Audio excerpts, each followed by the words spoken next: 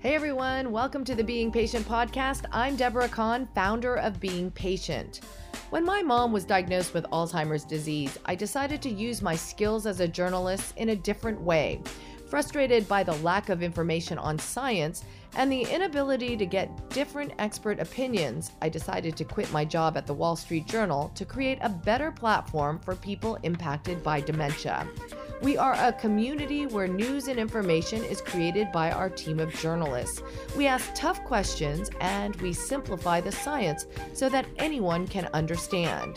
We don't only cover disease, but delve into the latest research on what it takes to keep our brains healthy. We invite the experts and ask your questions. Here's today's podcast. I hope you enjoy it. Okay, hello everyone. Welcome to Being Patient Perspectives. I'm Deborah Kahn, founder of Being Patient. A lot of you write to us and tell us that you've recently found out that you have a genetic link to Alzheimer's disease. The most common link is through a genetic variant called APOE4. Some people have found out they have one copy, which elevates their risk slightly, and others have two, one from each parent, which increases risk further. Now, everyone who has this marker doesn't necessarily get Alzheimer's. That's really, important to know, but it does establish a clear familial link. So we thought, who better to talk to than someone who has found out their genetic status and is doing something about it. So please join me in welcoming Wendy Nelson. Wendy, hi, and thanks so much for joining us. Hi, thank you very much, Deborah. Nice to be here. So tell us a little bit first about before you found out what your genetic status is, how prevalent is or was Alzheimer's in your family? Sure, yes. So when I was growing up, my grandfather, my mother's father had Alzheimer's, as did my mother's aunt. So on her maternal side, her mother, my grandmother's sister. So my mom was always very afraid of getting Alzheimer's. That was very obvious through her years. And sure enough, she did get it pretty young. She got it. She was diagnosed mid-60s. We had seen signs of it before that, early 60s. And then she passed away of Alzheimer's after a 13-year battle in 2022. So I knew it was very prevalent on my mother's side of the family. I did not know it was on my father's side of the family. And after my mom passed away, I did decide to get genetically tested, and unfortunately found out I also got a variant from my father's side. So I do carry two APOE4 variants. Okay. And so at that time, before you got tested, you had your grandfather. Was that on your mom's side or your dad's side? It's my mom's father and her mother's sister. So she had it on from her both maternal and paternal side. Okay. And then did you know anyone in your dad's family who had Alzheimer's? Did not, but looking back, my grandfather, my dad's dad, suffered from what they thought was depression. He's shut down, stopped speaking, stopped communicating. We were told he was depressed, and they were doing shock therapy or something to his brain. But looking back now, I'm almost positive it was Alzheimer's, and it just wasn't voiced back then or diagnosed. So we get a lot of comments, as I said before, on Being Patient about people kind of in shock. A lot of people didn't really intend to find out their genetic status, but did through a relative or maybe through the results of a test that said that they had an elevated risk. You deliberately sought out to understand your genetic status, but tell us a little bit about, because I think a lot of people are faced with it, like what went into that decision? There's some people out there who say, yeah, I want to know for my kids, and there's other people who say, no way, I don't want to know that. So tell us a little bit about how you decided to make that decision. Sure. Yes. Well, I'm in the biotech industry. I have a PhD in science. I've been in the biotech industry over almost 30 years now. So my entire career. And, there are things you can do. There are clinical trials and stuff. So knowing, 4, 5, 6 years ago, I used to not want to know because there was nothing you could do if you're found to carry it or prone to get it. You know, they say you can eat healthy, you can exercise. I do those, but my mom did them too. So, but it really is, as I've watched more and more of the clinical trial space in this indication, and knowing that you know, they're trying to get people onto clinical trials earlier, and being a carrier qualifies you for some clinical trials now. So I that's part of the reason I decided to find out, but it was also partially because I was hoping I was only going to carry one, and I was hoping it would help alleviate some of the stress and fear I carried with me. And in fact, it unfortunately backfired, and I found out I did in fact carry two, and that was before my dad went down this road. So it did not. I did 23andMe, as a lot of people are doing these days, and unfortunately, it sort of confirmed my worst fears instead of alleviating them. So how were you, you know, for people who haven't gotten their genetic tests, how did you get that information? Did you like log into 23andMe and pop up and it says, uh-oh, you have two variants? Like, how does the information present itself? Oh, they send you a nice report with all kinds of interesting information about, you know, a million other things. And then it has the ApoE4 variant, and it says you carry two. You are at a significantly increased risk for Alzheimer's. And I thought, crap. Right. So yes, it's very clear as day, a nice whole big page on it. And at that time, I mean, you seem to be, being in biotech, you're well educated on, you know, science topics, on genetics, probably more so than the average person. But, you know, how did you, I mean, you know, I guess, you know, your shock was you had two copies, not just one, and you didn't expect that. So how did you deal with that information? How did you process it? I think that's the point that people are really worried about. Like, what am I going to be like once I know this, right? Yeah, it is very disappointing and discouraging and depressing at first. And I think it took me a little time to swallow that pill. But then I'm a scientist. I mean, I'm not going to just sit back and accept my likely fate. I wanted to figure out what I can do about it.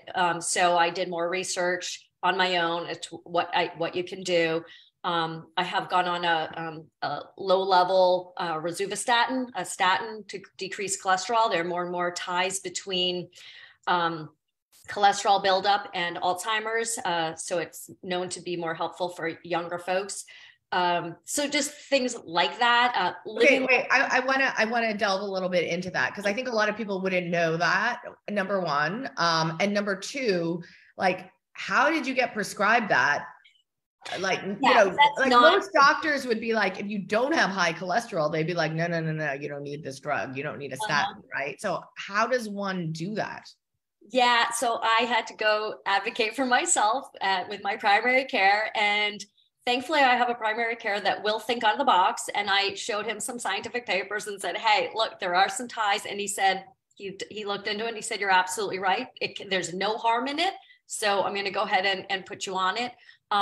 Since I have found out about my carrier situation, my younger sister has also did 23andMe, found out she also carries two ApoE4 variants. And she has tried to copy me and went to her primary care, who said, no, it's not the standard of care right now. So I'm not going to do that. So she's actually thinking of switching to my doctor, who will think a little bit more out of the box.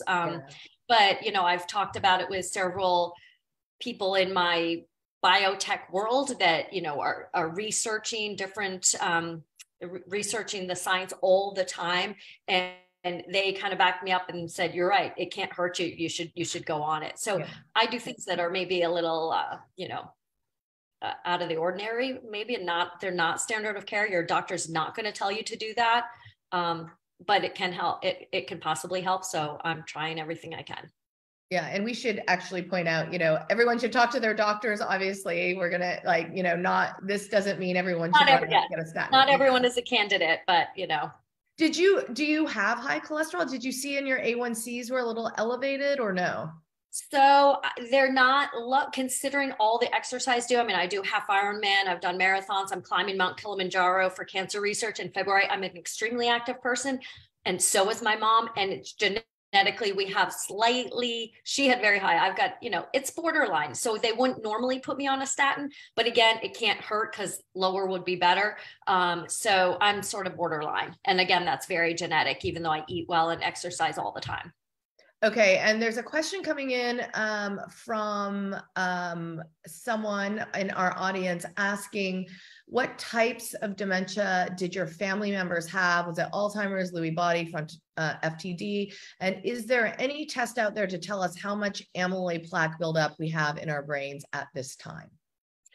So no, my mother had Alzheimer's. I don't know about her dad or her aunt. I believe they probably were just your classic Alzheimer's as well.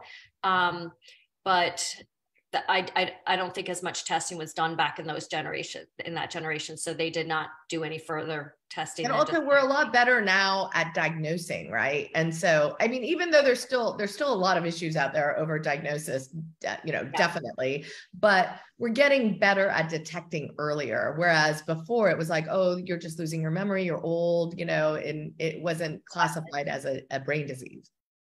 Right. I mean, there used to be a stigma attached to it, right? Oh, she's losing her mind. We'll just put her in a closet and not, keep her out of the public's eye. There's no stigma anymore. It's a disease, and there's nothing we can do about it. So except to help ourselves. You mentioned clinical trials. Are you seeking, or have you joined any clinical trials for people who obviously don't have Alzheimer's, but they have a genetic variant?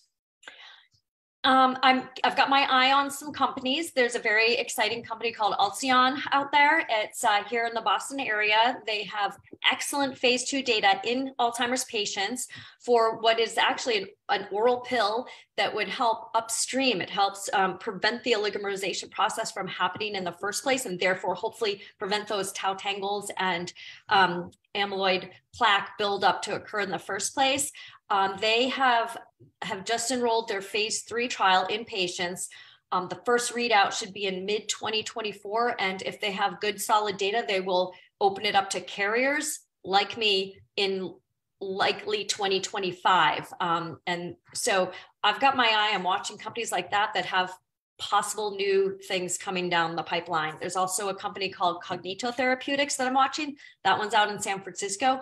This is a very different, it's a headset it's almost like a virtual reality headset that does a certain tone, hearing stimulation and visual light sensory. So it's apparently breaking down these buildups in your brain. So I've got my eye on things like that I would be happy to try. They don't have any toxic or negative side effects thus far. So when companies like that open up their trials to carriers, I will absolutely join on. Yeah, we've actually covered both of those companies. For our viewers out there, if you want to just search on our site, you can learn more about those therapeutics. But if you so I want to talk a little bit about, the science behind this, because you're obviously educated, you have a PhD, more than the average person. What is it? I mean, I've always been, ApoE has always been described to me as like cholesterol transport, right? It has a big role in cholesterol transport. That's why people like something about the E4 variant that makes the process easier to go wrong. But tell us a little bit. I mean, that was my very crude, unscientific explanation. Tell us what you know about, obviously statins. If you're taking statins, that's going to lower your cholesterol risk. So tell us a little bit about what you know about E4 and its interaction with cholesterol, and why people with that genetic variant have a predisposition towards things going wrong versus someone without that gene. I'm not sure I'm going to be helpful and know any more than you do. My understanding is what your understanding is. It's out of my scientific area of expertise completely. I was a formulation scientist, but it's a known biomarker, right? So it's a signal that for sure, and there's a clear tie between that and and Alzheimer's. So exactly, high cholesterol, and here's where no one exactly knows the biology of Alzheimer's, right? A lot of it is speculation, but things like the ApoE4 biomarker have been found over and over again to be a clear tie. So that's why anything that you can do that keeps your cholesterol down, which we know is, obviously a cardiovascular thing as well, then it can only be good for you, for your brain as well. Wendy, we have another question going on. I guess my question to you is, have you ever, so to find out if you have plaque in your brain, you usually, a lot of people get either a spinal tap or a PET scan, which are very expensive, not covered by insurance.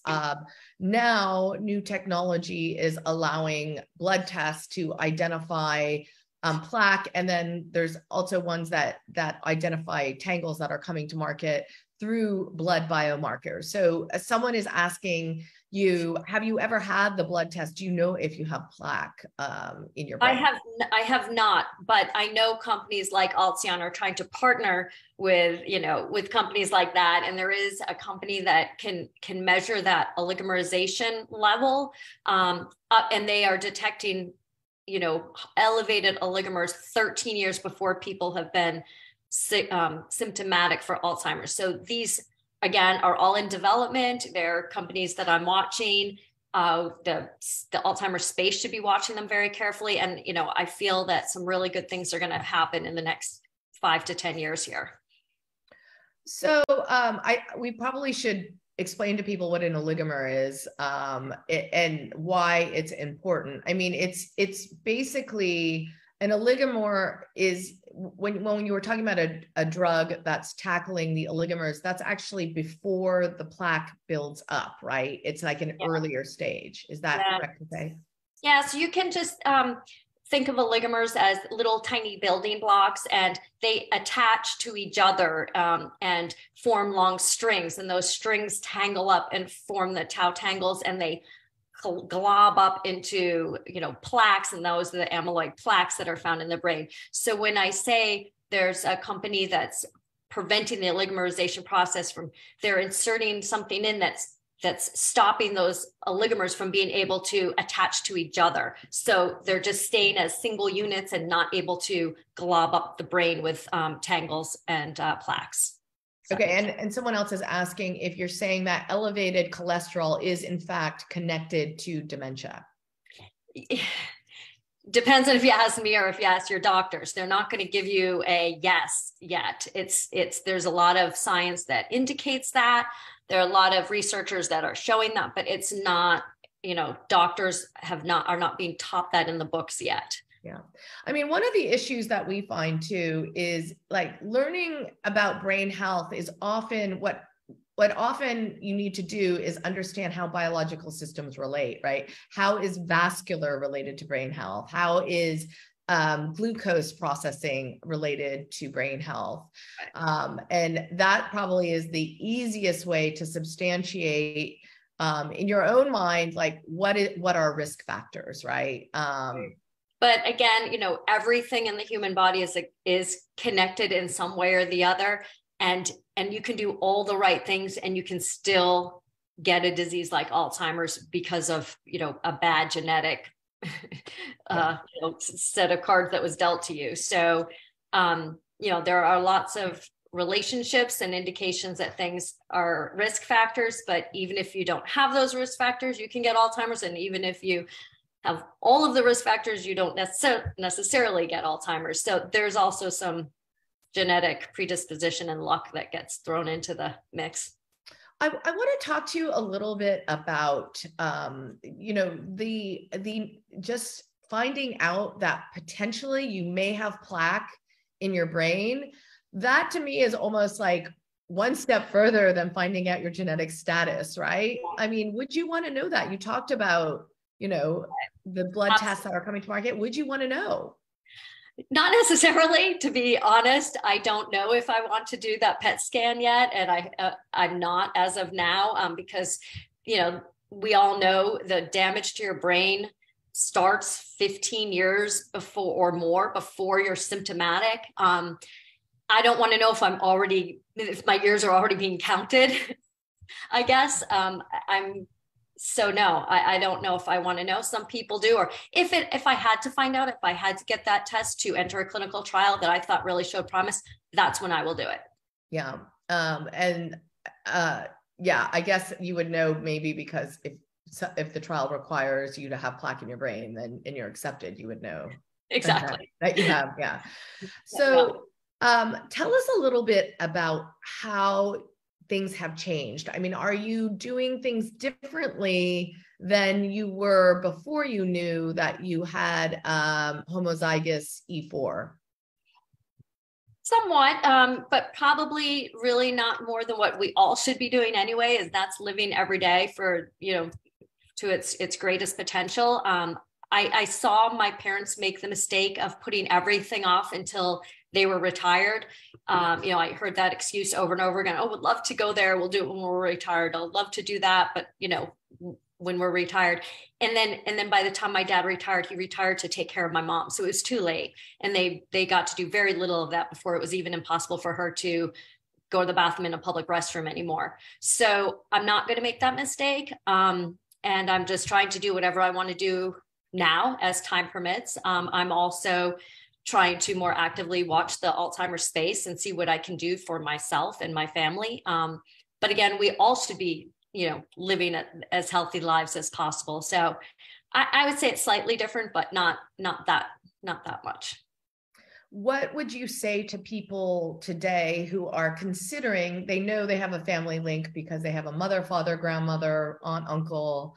Mm-hmm. What would you say to those people who are actually considering genetic testing? Would you recommend they do it or not?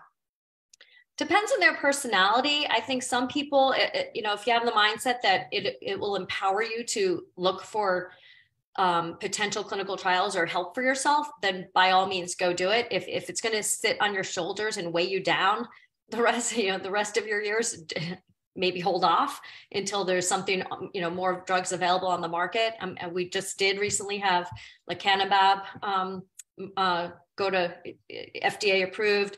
Aduhelm was not so long ago, but those drugs have some serious potential side effects. So, and they're not candidates for everybody, nor would I not feel comfortable doing a clinical trial with those right now. So I think it's people have to wait till they're at the right mindset and they feel like there's enough hope out there for them to have this burden on them and try to do something about it.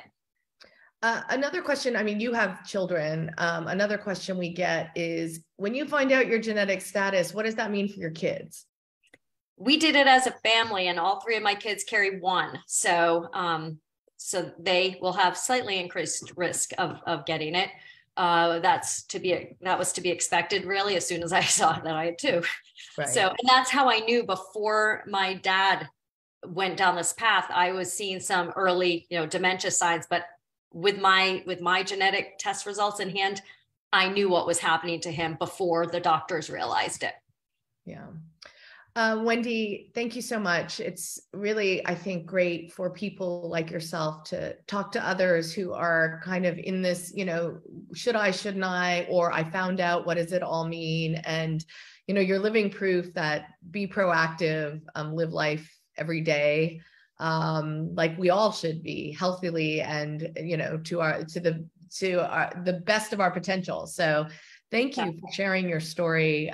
It really means a lot. I can't tell you how many questions we get about this on Being Patient. So I know it's very helpful to people.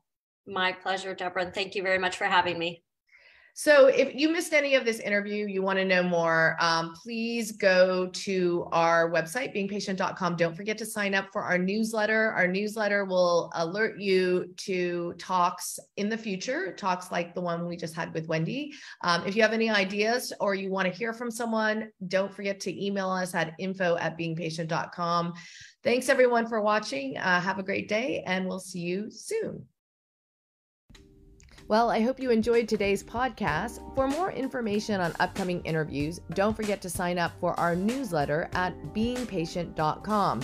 That's beingpatient.com. And send us any feedback you may have, whether it's someone you want us to interview or any comment about our podcast series. You can do so by emailing info@beingpatient.com. Thanks for listening, everyone. I'm Deborah Kahn.